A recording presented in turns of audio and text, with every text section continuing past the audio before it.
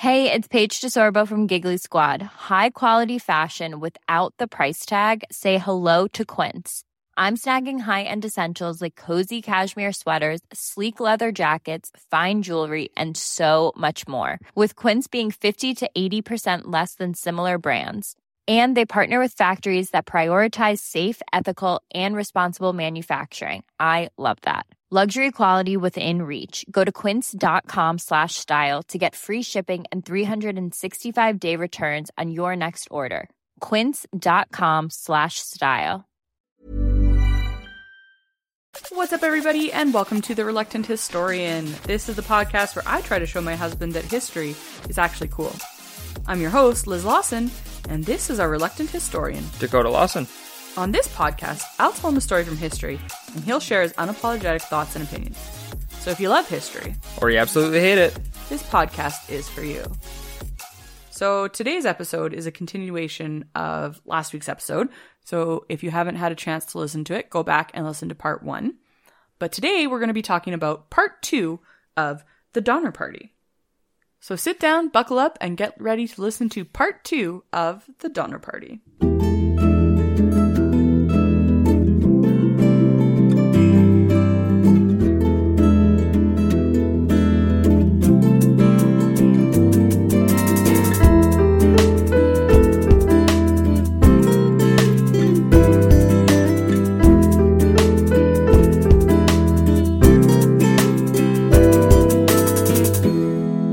Like to begin by recognizing that we are recording on Treaty 6 territory in the homeland of the Métis Nation. We make this acknowledgement in recognition that we are settlers here on the land that belongs to the many different First Nations of Canada. Alright, so we're not doing a golden nugget this week. We've got a lot of information to still cover about the Donner Party, so we want to just get into it right now. Yes, let's get into this potential cannibalism, huh? That's an intrigue. I'm building intrigue for the audience, even if there ends up not being cannibalism. But if there isn't, I might be pissed. We'll see. Okay, go ahead. All right. So previously on the Donner Party, we were introduced to the characters. We learned about why people were traveling west across America. We learned about Hastings and his smarmy little cutoff. Just a little dickhead. Yes. And we also learned about how there was a lot of tribulations for the Donner Party crossing the Hastings cutoff, and how they got a lot of their wagons stuck in the mud, and it took them an extra month and all of these things. So we are left here with the Donner Party being in not a great position to continue through the most difficult part of the journey, which is through the Sierra Nevada mountain range. And that is where we are going to start today, listeners. Faced with one last push over the mountains that were described as much worse than the Wasatch Range, the ragtag group had to decide whether to forge ahead and rest their cattle. It was October 20th, and they had been told that the pass would not be snowed in until the middle of November. William Pike was then killed when a gun being loaded by a nearby group member was discharged negligently. Oh. And the event seemed to make the decision for them. Family by family, they resumed their journey. First the Breens, then the Kesebergs, Stanton with Reed, Graves, and the Murphys. The Donners waited and traveled last. After a few miles of rough terrain, an axle broke on one of their wagons. Jacob and George went to the woods to build a replacement. George Donner sliced his hand open while chiseling the wood, but it seemed like a superficial wound. Snow then began to fall. No! And what month was this? This is October. So it was an early snowfall for them. Not an early snowfall. Just nothing went right for these guys. That reminds me of when I was young and I would be in snow trying to go get candy, trick-or-treating. What I'm saying is I've been through similar stuff, you know? I can relate, is what I'm saying. The Breens made it up the massive, nearly vertical slope, 1,000 feet, to Truckee Lake, which has since been renamed Donner Lake. Do you think the person that was named Truckee, or I'm guessing it was named after somebody whose last name was named Truckee, do you think that they were upset or were they dead? I'm assuming you didn't look into the history of Truckee Lake. I did not, surprisingly. But I'm just like, he's probably just like, oh, but that was my lake. Yeah, he was probably really upset. Yeah. Yeah. So Truckee Lake was just 5 kilometers from the summit, and the Breens decided to camp near a cabin that was there that had been built 2 years earlier by another group of pioneers. The Eddies and the Kesebergs joined the Breens, attempting to make it over the pass, but they found 5 to 10 foot snowdrifts and were unable to find the trail. They turned back for Truckee Lake, and within a day, all of the families were camped there except for the Donners, who were a half-day's journey below them. 60 members and associates of the Breen, Graves, Reed, Murphy, Keseberg, and Eddy families set up for the winter at Truckee Lake. 3 widely separated cabins of pine logs served as their homes, with dirt floors and poorly constructed flat roofs when it rained. The Breens occupied one cabin, the Eddies and the Murphys another, and the Reeds and the Graves in the third. This seems like a hotel getaway or something like that. I was expecting them to be freezing in the wilderness, but no, they've got luxury cabins. Luxury? Well, I'm picturing them as luxury. Yeah, okay. I don't think they are. Okay. Keseberg built a lean-to for his family against the side of the Breen cabin. The families used canvas or oxhide to patch the faulty roofs. The cabins had no windows or doors, only large holes to allow entry. See, luxury? That information would have been better served before I said luxury. Does it change your opinion? Only slightly. Got it. Of the 60 people at Truckee Lake, 19 were men over the age of 18, 12 were women, and 29 of them were children, 6 of whom were toddlers or younger. Oh, gross. That's not what I was expecting. Oh.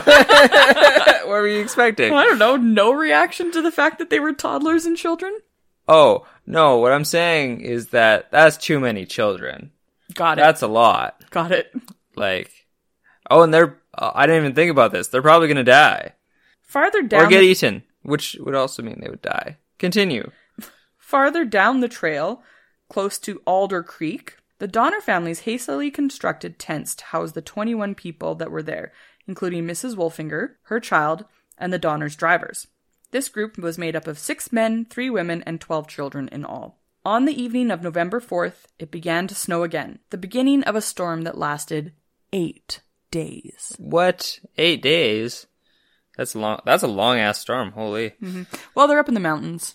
Yeah, that sounds awful. Yeah. By the time the party made camp, very little food remained from the supplies that Stanton had brought back from Sutter's Fort. Then, the oxen began to die. No. And their carcasses were frozen and stacked. Truckee Lake was not yet frozen, but the pioneer families were unfamiliar with catching lake trout. William Eddy, the most experienced hunter, killed a bear, but had little luck after that. I mean, that's pretty impressive. I thought so too. Go while you're on top. Be like, well, I don't have to kill anything anymore. I just killed the bear. Yeah. The Reed and Eddy families had lost almost everything. Margaret Reed promised to pay double when they got to California for the use of 3 oxen from the Graves and Breen families. Graves charged $25, which was normally the cost of 2 healthy oxen for the carcass of an ox that had starved to death. Desperation grew in camp, and some reasoned that individuals might succeed in navigating the pass where wagons could not. In small groups, they made several attempts, but each time they returned defeated. Another severe storm lasting more than a week covered the area so deeply that the cattle and horses, their only remaining food, died and were lost in the snow. Wow. Sounds like they're going to have to start eating each other. Patrick Breen began keeping a diary on November 20th. He concerned himself primarily with the weather, marking the storms and how much snow had fallen, but gradually began to include references to God and religion in his entries. Life at Truckee was miserable.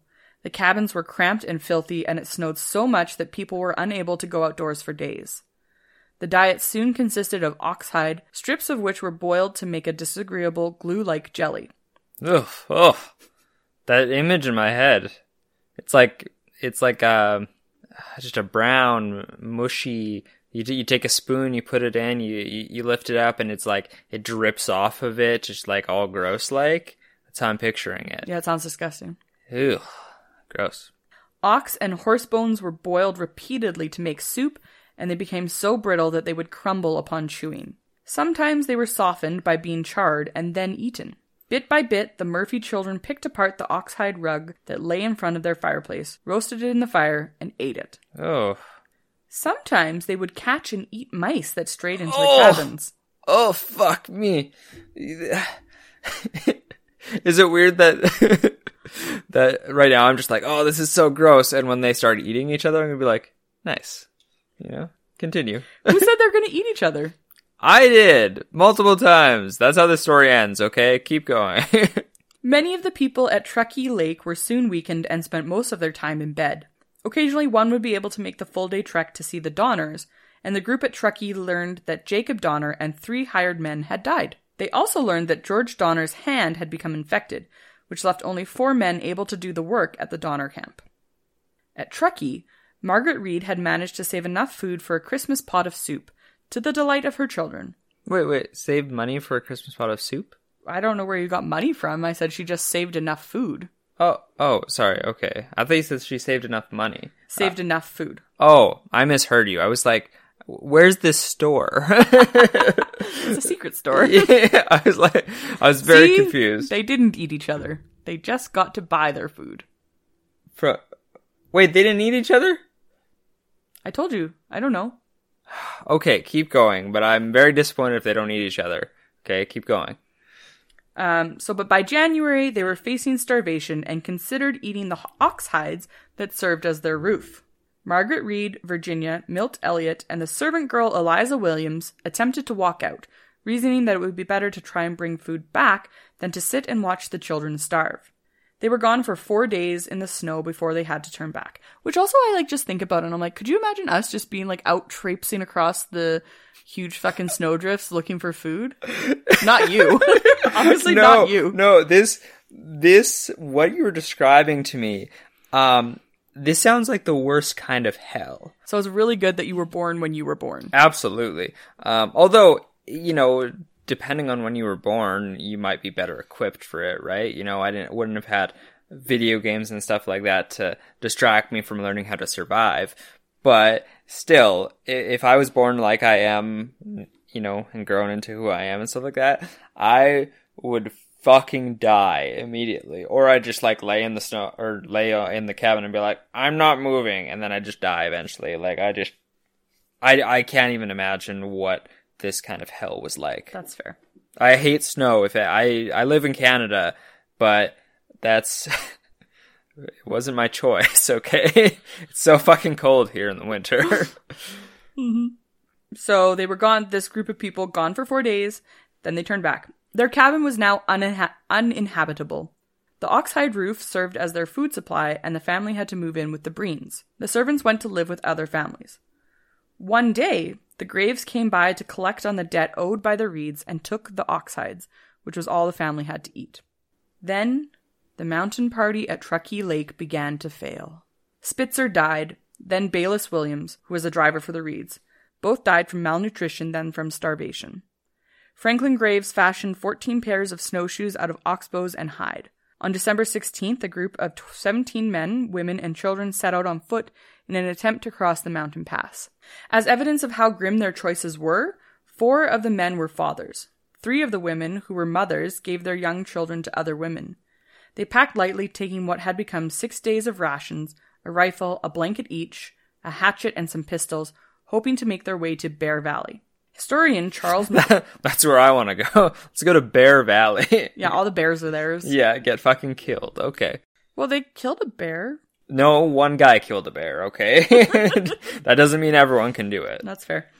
Historian Charles McGlashan later called this snowshoe party the Forlorn Hope. 2 of those without snowshoes, Charles Berger and 10-year-old William Murphy, turned back early on. Other members of the party fashioned a pair of snowshoes. Snowshoes? Let's put on our snowshoes, eh?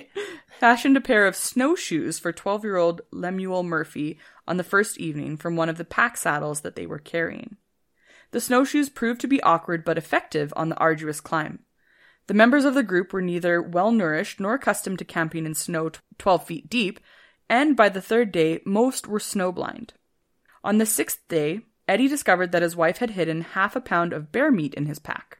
The group set out again on the morning of December 21st. Stanton, who had been struggling for several days, remained behind, saying that he would follow shortly. His remains were found in that location the following year. The group became lost and confused, and after 2 more days without food, Patrick Dolan proposed that one of them should volunteer to die in order to feed the others. Yeah! So listeners, his face is just lit up. It's happening. It's happening. They're gonna eat somebody.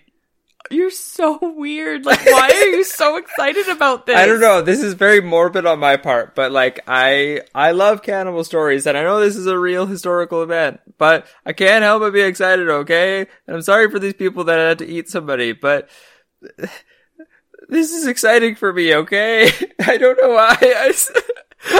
There's something wrong with me, dear.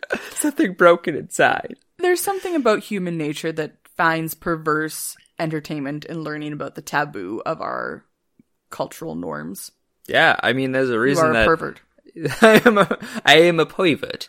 There's a reason people love movies like Saw and what's that one? When you're traveling and you stay in Hostel. Like people like that, like it's almost like a torture porn kind of movie, you know? It's out of the norm and it's fucked up and people like fucked up shit. So, tell me about this fucked up shit. Who volunteered to be eaten? Well, some of them suggested a duel. Ooh.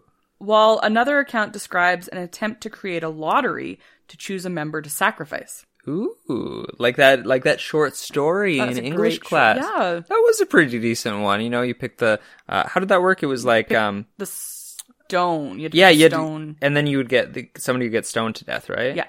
Yeah, that was interesting. William Eddy suggested that they keep moving until someone simply fell over. But someone trips. Get him! Oh no. But a blizzard forced the group to halt. Antonio, the animal handler, was the first to die, followed by Franklin Graves. As the blizzard progressed, Patrick Dolan began to rant deliriously, stripped off his clothes, and ran into the woods.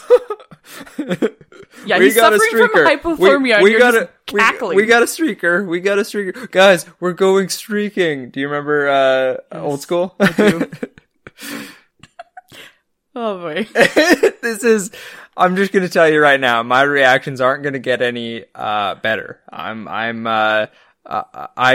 apparently put my foot in the sand and drawn a line in the sand. I've drawn the line in the sand and I've jumped way past it. That's fair. I've gone over the line and I'm not coming back, okay?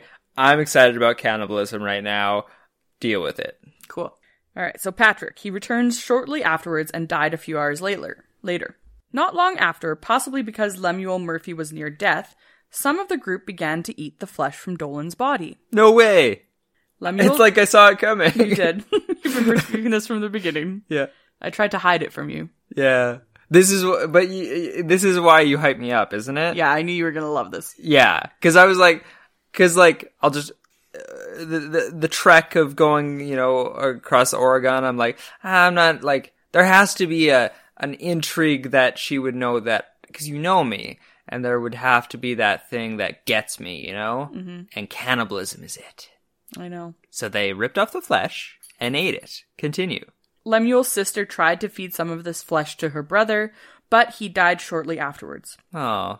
Well, I don't like that. Yeah, people are fucking dying, and you're just like, eat them. Eat them right now. Yes, again, I realize I'm a monster, but I can't help it. I know. I guess now I know who I married. Yeah, this is the moment.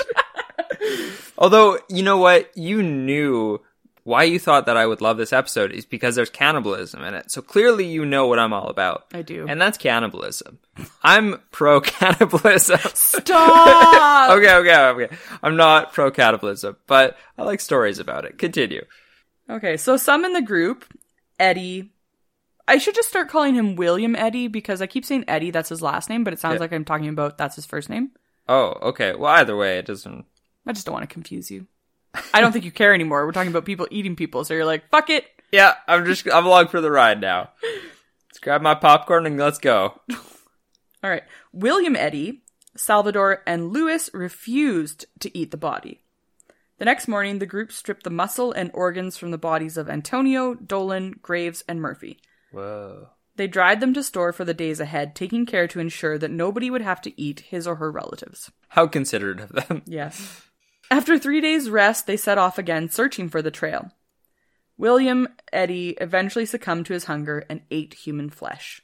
But that was soon gone, and the group had to resort to taking apart their snowshoes to eat the oxhide webbing, and they privately discussed killing Lewis and Salvador for food. Oh, damn. So remember, those are the Miwok men that came to help them. Oh. Miwok is an indigenous tribe. Oh, okay. So they were just like, yo, let's kill those people. Damn. Right? Fucking Okay, colonialism. I'm not for that, okay? I just want to, I know I've jumped over this line, but I'm not for Murder? just killing a dude to eat them. That's too far for That's even one me. step too far. That's one. Got it.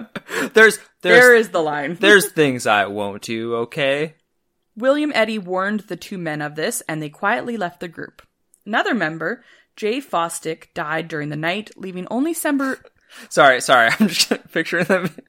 I don't know if you're going to keep this in or not, but just them being warned and they'd be like, fucking white people. Probably. That's probably what they were thinking. And they'd be like, let's get the hell out of here. Yeah, absolutely. Yeah. So, Jay Fosdick died during the night. Jay Fosdick. Sorry. You got me so giddy. Because I said the word dick? No. Just like this whole episode now, I'm just like, this is fun. I've got a lot more to get through. Okay, here. go ahead. Okay. So, anyways, he died, leaving only 7 members left of the party. William Eddy and Mary Graves left to hunt, and they returned with deer meat. However, by the time they returned, Fosdick's body had already been cut apart for food. After several more days, 25 since they had left Truckee Lake, they came across Salvador and Lewis, who had not eaten for about 9 days and were close to death. William Foster shot the pair, believing that their flesh was the rest of the group's last hope of avoiding imminent death from starvation. This was the only time during the entire winter that people were murdered for the use of food. Damn. A few days later, the group stumbled upon an indigenous settlement looking so deteriorated that the camp's inhabitants initially fled. The indigenous group then gave them what they had to eat: acorns, grass, and pine nuts. After a few days, William... They're just going, that doesn't sound great to me. Do you have any people? After a few days, Eddy continued on with the help of the tribe members to a ranch in a small farming community at the edge of the Sacramento Valley. A hurriedly assembled rescue party found the other 6 survivors on January 17th. Their journey from Truckee Lake had taken 33 days. Now, do you remember the man James Reed? Yes, I do. He was ousted from the party for killing the Snyder Cut. Yes. Well, he had made it out of the Sierra Nevada in late October. He was safe and recovering at Sutter's Fort, but each day he became more concerned for the fate of his family and his friends. Wait, where is he now? He's like outside of the mountains. He's safe. He's safe. So these people are stuck in the mountains. He found civilization and yes, stuff? he did. Oh, man. I mean, that's good for him. He's not traumatized like these people that are having to eat. Is his family still alive? His family still alive? Yeah, his family's still alive. They're up in the mountains at Truckee Lake. Man, if they ever meet back with him and stuff like that, there's going to have to be like some like family therapy sessions going on that he's not going to fully understand because he got out of there okay. He did, yeah. So he pleaded with Colonel John C. Fremont to gather a team of men to cross the pass and help the group that was stuck. In return, Reed promised to join Fremont's forces and fight in the Mexican-American War. He was joined by a man named McCutcheon, as well as some members of the Harlan Young Party. The Harlan Young wagon train had arrived at Sutter's Fort on October 8th, and they were the last to make it over the Sierra Nevada that season. The party of roughly 30 horses and a dozen men carried food, supplies, and expected to find the Donner Party on the western side of the mountain. However, when they arrived in the river valley where they thought the group would be, they found only a random pioneer couple who had been separated from their company, and they were near starvation as well.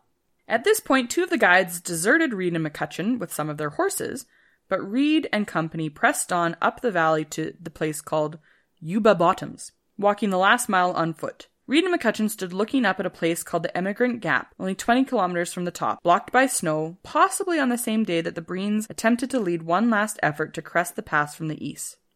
Despondent, the Reed group turned back to Sutter's Fort. So this was the start of a number of relief parties trekking in to help rescue the trapped pioneers. The first relief. Much of the military in California were engaged in the Mexican-American War, and with that, many able-bodied men were busy as well. Throughout the region, roads were blocked, communications compromised, and supplies unavailable. In fact, only 3 men responded to a call for volunteers to help the Donner Party. A petition was started appealing to the U.S. Navy to assist the people at Truckee Lake. 2 local newspapers reported that members of the Snowshoe Party had resorted to cannibalism to survive, which fostered sympathy for those who were still trapped. They raised $13,000, which was about $35,700 in 2019, and organized relief efforts to build 2 camps to supply a rescue party for the refugees. The first rescue party included William Eddy, and it started on February 4th from the Sacramento Valley. Rain and a swollen river forced several delays. Eddy stationed himself at Bear Valley, while the others made steady progress through the snow and storms to cross the pass to Truckee Lake, caching their food at stations along the way so they did not have to carry it all. 3 of the rescue party turned back, but 7 forged on. On February 18th, the 7-men rescue party scaled Fremont Pass, which is now Donner Pass. As they neared where Eddy told them the cabins would be, they began to shout. Mrs. Murphy appeared from a hole in the snow, stared at them and asked, "Are you men from California, or did you come from heaven?" Man, what a pickup line. The relief party doled out food in small portions, concerned that it might kill them if the emaciated migrants overate. All the cabins were buried in snow. Sodden oxhide roofs had begun to rot, and the smell was overpowering. 13 people at the camps were dead, and their bodies had been loosely buried in the snow near cabin roofs. Some of the migrants seemed emotionally unstable. 3 of the rescue party trekked to the Donners and brought back 4 gaunt children and 3 adults.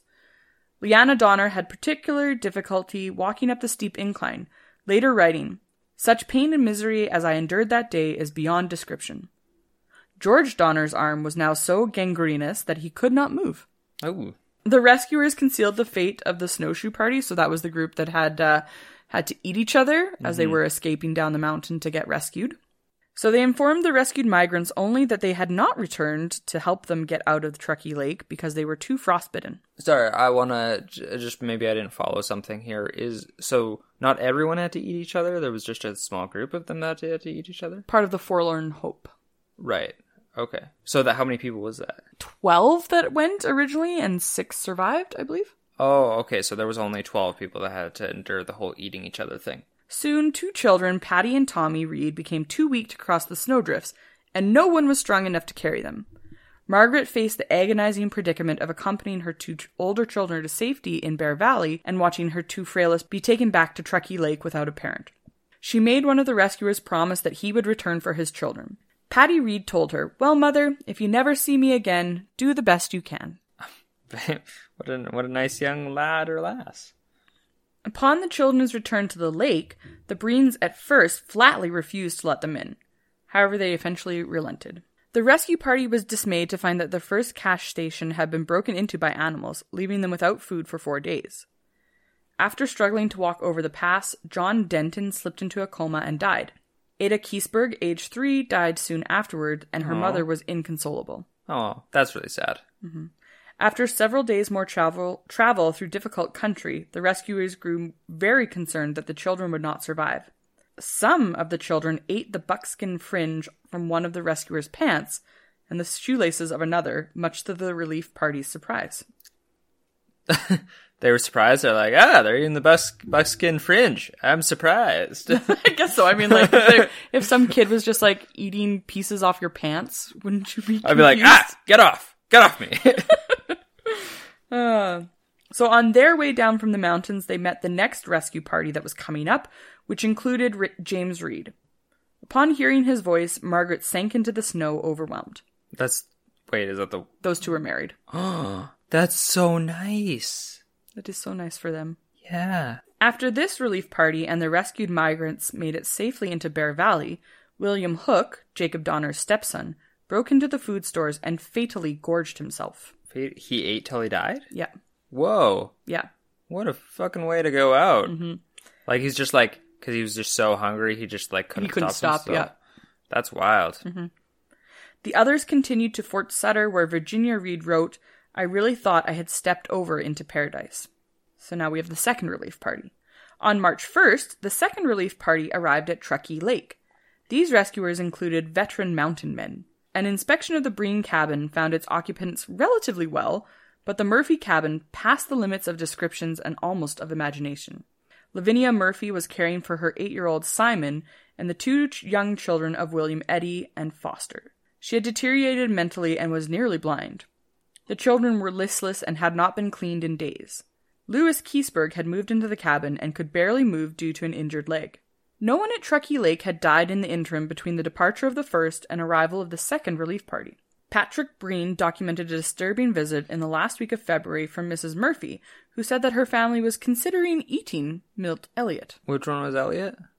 He was just some random worker dude. Yeah, that's fair then. Reed and McCutcheon eventually found Elliott's mutilated body. Oh, they ate him? Yep. Wait, I thought they said they were considering eating him. Well, and then so I think they were just... We were considering it, and then we did it. Yeah, I think they were trying to hide what they had done. Oh, okay. I mean, yeah, once you get out of that situation, it's a little bit awkward when you have to admit you ate people. Yeah. You know? The Donner Party camp fared no better. The first 2 members of the relief party to reach it saw Jean-Baptiste Trudeau carrying a human leg. When they made their Classic Trudeau, am I right? When they made their presence known, he threw it into a hole in the snow that contained the mostly dismembered body of Jacob Donner. Inside the tent, Elizabeth Donner refused to eat, although her children were being nourished by their father's organs. Oh, what? They were eating the father? Yep. Okay. I feel like my high of cannibalism has gone down now. You're over it? Well, I wouldn't say over it, but I'm like, the kids had to eat their father's organs? Like, that's so fucked up. Well, otherwise they would die. But at least his wife wasn't eating him. Yeah, at least that. You know, I feel like I'd rather die than eat my father's organs. So... Well, they're like 6, so... These kids? Yeah, around that age. I don't know. I feel like at 6, I was still like, nah, I don't want to eat people. You know? That's fair. In the other tent, Tamsin Donner was well, but George was very ill because the infection had reached his shoulder. This relief group evacuated 17 migrants from Truckee Lake, only 3 of whom were adults. Both the Breen and Graves family prepared to go. This left only 5 people at Truckee Lake: Keseberg, Mrs. Murphy and her son Simon, and the young Eddy and Foster children. Tamsin Donner elected to stay with her ailing husband after Reed informed her... Her what husband? Ailing, like he's dying. Oh, I thought you said alien husband. I was like, oh... Well, now I really know why you got me into this. There's aliens. Ailing husband, after Reed informed her that a 3rd relief party would soon arrive. Mrs. Donner kept her daughters Eliza, Georgia, and Frances with her. The walk back to Bear Valley was very slow. At one point, Reed sent 2 men ahead to retrieve the first cache of food, expecting the 3rd relief to come at any moment. A violent blizzard arose after they scaled the pass, and 5-year-old Isaac Donner froze to death. Reed too almost died. Mary Donner's feet were so badly burned because they were so frostbitten that she did not realize that she was sleeping with them in the fire. Oh, shit. When the storm passed, the Breen and Graves family were too apathetic and exhausted to get up and move, not having eaten for days.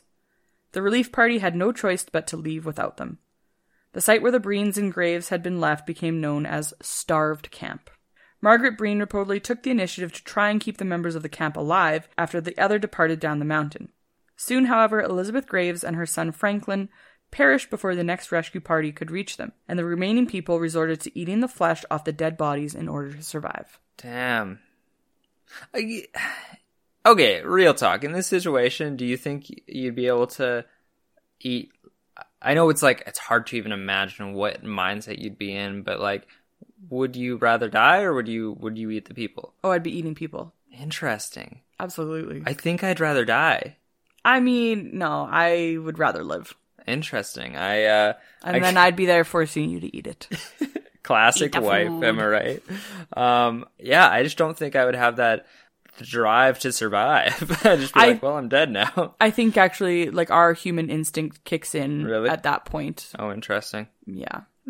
3 members of the relief party stayed to help those remaining at the camps.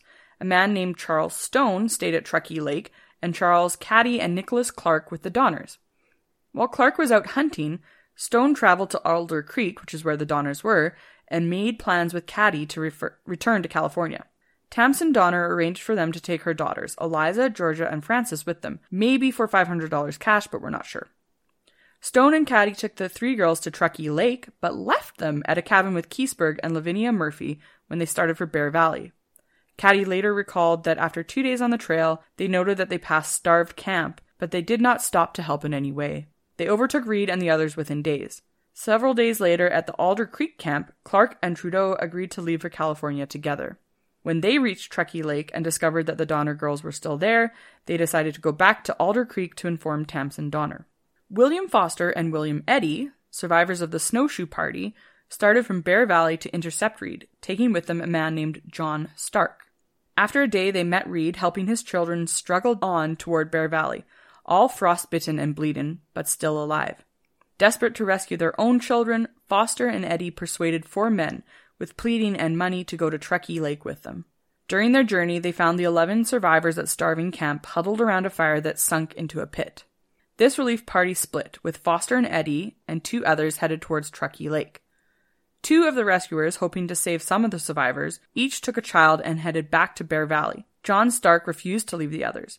He picked up 2 children and all the provisions and assisted the remaining Breens and Graves to safety, sometimes advancing the children down the trail piecemeal, putting them down and then going back up to carry the other debilitated children. Foster and Eddy finally arrived at Truckee Lake on March 14th, where they found their children dead. Aww. Keseberg told Eddy that he had eaten the remains of Eddy's son, and Eddy swore to murder him if they ever met in California. That's fair. George Donner and one of Jacob Donner's children were still alive at Alder Creek, while Tamsen Donner had just arrived in Truckee Lake at the Murphy cabin to see her daughters. She could have walked out alone, but chose to return to her husband, even though she was told that no other relief party was likely to be coming soon. Foster and Eddy and the rest of the 3rd relief party left with the Donner girls, young Simon Murphy, Trudeau, and Clark. Lavinia Murphy was too weak to leave, and Keseberg refused. I don't really know why. He just decided to stay on the mountain. He refused to leave. He was trapped there and he was like, nah fam, I'm staying here. Huh. So was he delirious maybe or something like that? I think I talk a little bit about it more when in the next couple parts, but at this point in time, I'm like, what? Yeah, that seems odd. Yeah. I don't want to go. I'm staying. 2 more relief parties were mustered to evacuate any adults who might still be alive. Both turned back before getting to Bear Valley, and no further attempts were made. On April 10th, almost a month since the 3rd relief had left Truckee Lake, the Spanish magistrate near Sutter's Fort organized a salvage party to recover what they could of the Donners' belongings. These would be sold, with part of the proceeds used to support the orphaned Donner children. The salvage party found the Alder Creek tents empty except for the body of George Donner, who had died only days earlier. On their way back to Truckee Lake, they found Louis Keseberg alive. According to him, Mrs. Murphy had died a week after the departure of the 3rd relief party. Some weeks later, Tamsen Donner had arrived at his cabin on her way over the pass, soaked and visibly upset. Keseberg said he put a blanket around her and told her to start out in the morning, but she died during the night. The salvage party were suspicious of Keseberg's story and found a pot full of human flesh in the cabin along with George Donner's pistol, jewelry, and $250 in gold. They threatened to lynch Keseberg, who confessed that he'd stashed $273 of the Donners' money, at Tamsen's suggestion, of course, so that it could one day benefit her children. News of the Donner party's fate was spread eastward by Samuel Brannan, a journalist who ran into the salvage party as they came down from the pass with Keseberg. Accounts of the ordeal first reached New York City in July 1847. Reporting on the event across the United States was heavily influenced by the national enthusiasm for westward migration. In some papers, news of the tragedy was buried in small paragraphs, despite the contemporary tendency to sensationalize stories. Several newspapers, including those in California, wrote about the cannibalism in graphic, exaggerated detail. In some print accounts, the members of the Donner Party were depicted as heroes, and California was praised as worthy of these significant sacrifices. In late June 1847, members of the Mormon Battalion buried the human remains and partially burned 2 of the cabins. The few who ventured over the pass in the next few years found bones, other artifacts, and the cabin used by the Reed and Graves families. In 1891, a cache of money was found buried by the lake. It had probably been stored by Mrs. Graves, who had hastily hid it when she left with the 2nd relief, so she returned for it later. Lansford Hastings, the man who created the Hastings Cutoff, oh yeah, that old dickhead, received death threats. Yeah, fair. They had to eat people, so I get it, So of the survivors, Of the 87 people who entered the Wasatch Mountains, 48 survived. Only the Reed and Breen families remained intact. The children of Jacob Donner, George Donner, and Franklin Graves were orphaned. William Eddy was alone, and most of the Murphy family had died. A few of the widowed women remarried within months, as there were a lack of brides in California at the time. The Reeds settled in San Jose, and 2 of the Donner children lived with them. Reed did well for himself in the California gold rush and became prosperous. The Murphy survivors lived in Marysville, California, and the Breens made their way to San Juan Bautista, where they operated an inn. George and Tamsen Donner's children were taken in by an older couple near Sutter's Fort. The Graves children lived varied lives. Mary Graves married early, and her first husband was murdered. She cooked his killer's food while he was in prison to ensure that the condemned man did not starve before his hanging. And I think that maybe this was due to her experiences in the mountains. Nancy Graves was 9 years old during the winter of 1846 to 1847 and refused to acknowledge her involvement, even when contacted by historians interested in recording the most accurate versions of events. Nancy reportedly was unable to recover from her role in the cannibalism of her brother and mother. Eddy remarried and started a family in California. He attempted to follow through on his promise to murder Louis Keseberg, but he was dissuaded by James Reed. Keseberg himself brought a defamation suit against several members of the salvage party who had accused him of murdering Tamsen Donner. The court awarded him $1 in damages, but also made him pay court costs. An 1847 story printed in the California Star described Keseberg's actions in ghoulish terms and his near lynching by the salvage party.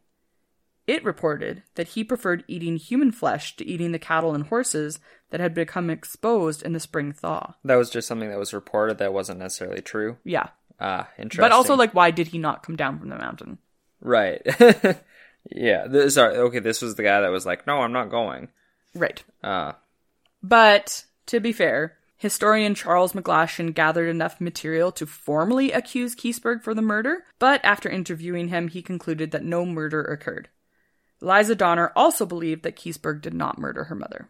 Although some survivors disputed the accounts of cannibalism, Charles McGlashan, that same historian, who corresponded with many of the survivors over a 40-year period, documented many recollections that it did occur. Some correspondents were not forthcoming, approaching their participation with shame, but others eventually spoke about it freely.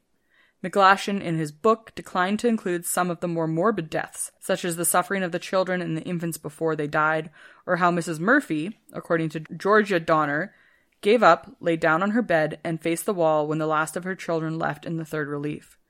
He also neglected to mention any cannibalism at Alder Creek, but, to George's recollection, who was 4 at the time, said that human flesh was prepared for the people in Alder Creek, but that it was only given to the youngest children, saying, "Father was crying and did not look at us the entire time, and we little ones felt that we could not help it. There was nothing else."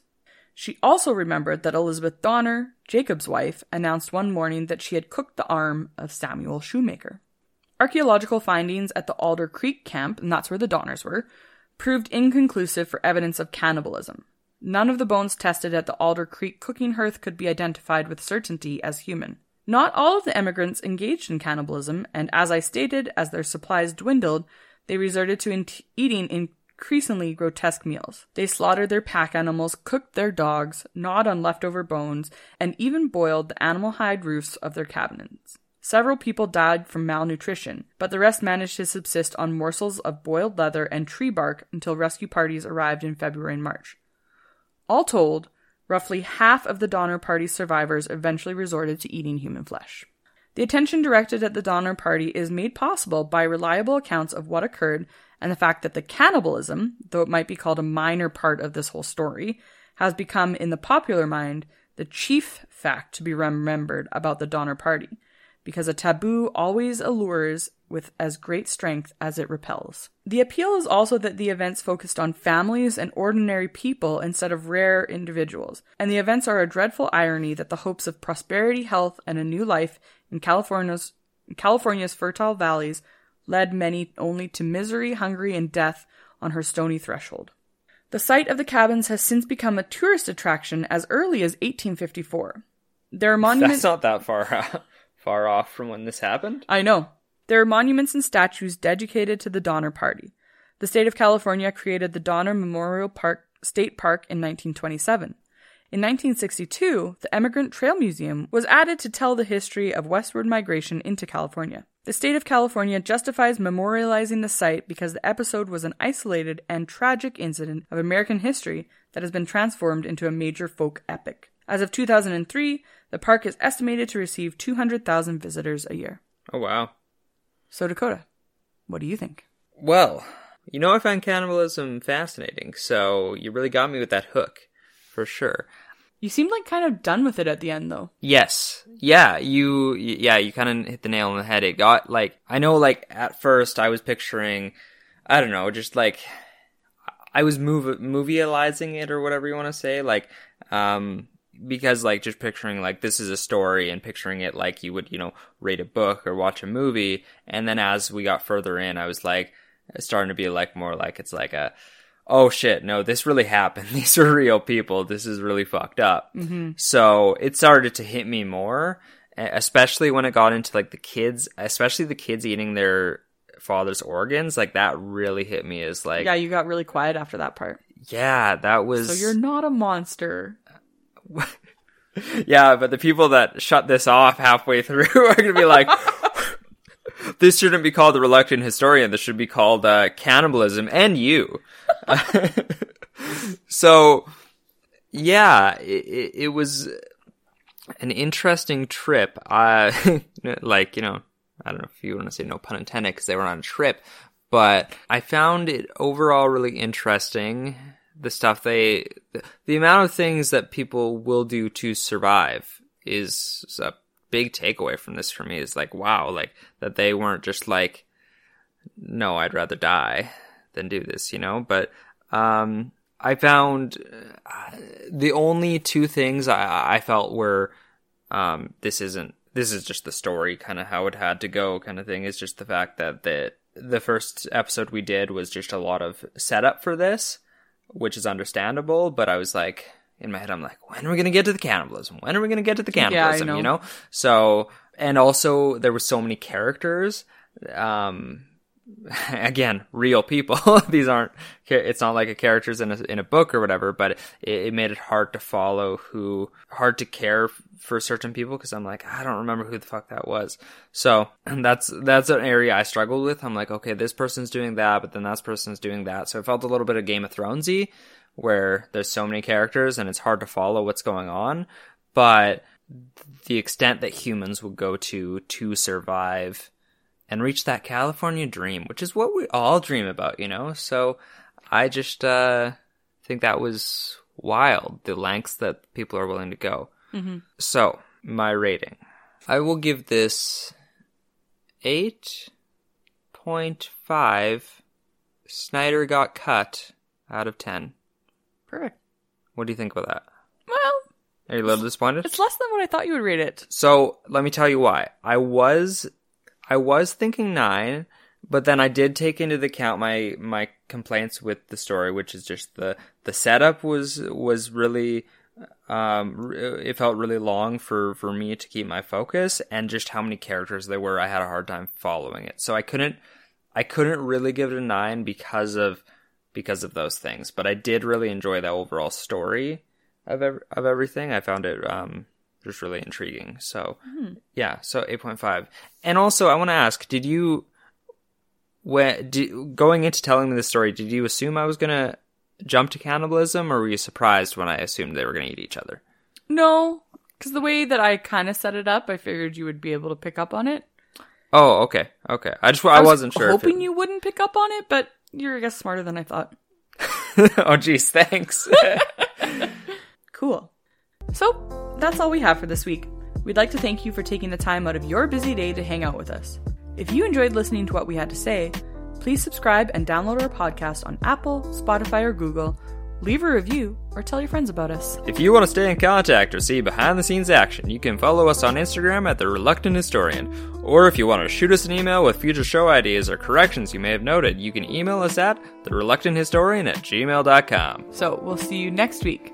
Same time, same place. And just because I feel like I'm going to have to give an apology next week, I in no way support cannibalism. And you can take that to the bank.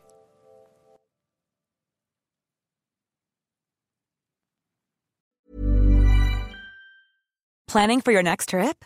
Elevate your travel style with Quince. Quince has all the jet-setting essentials you'll want for your next getaway, like European linen, premium luggage options, buttery soft Italian leather bags, and so much more. And is all priced at 50 to 80% less than similar brands. Plus, Quince only works with factories that use safe and ethical manufacturing practices. Pack your bags with high-quality essentials you'll be wearing for vacations to come with Quince. Go to quince.com/pack for free shipping and 365-day returns.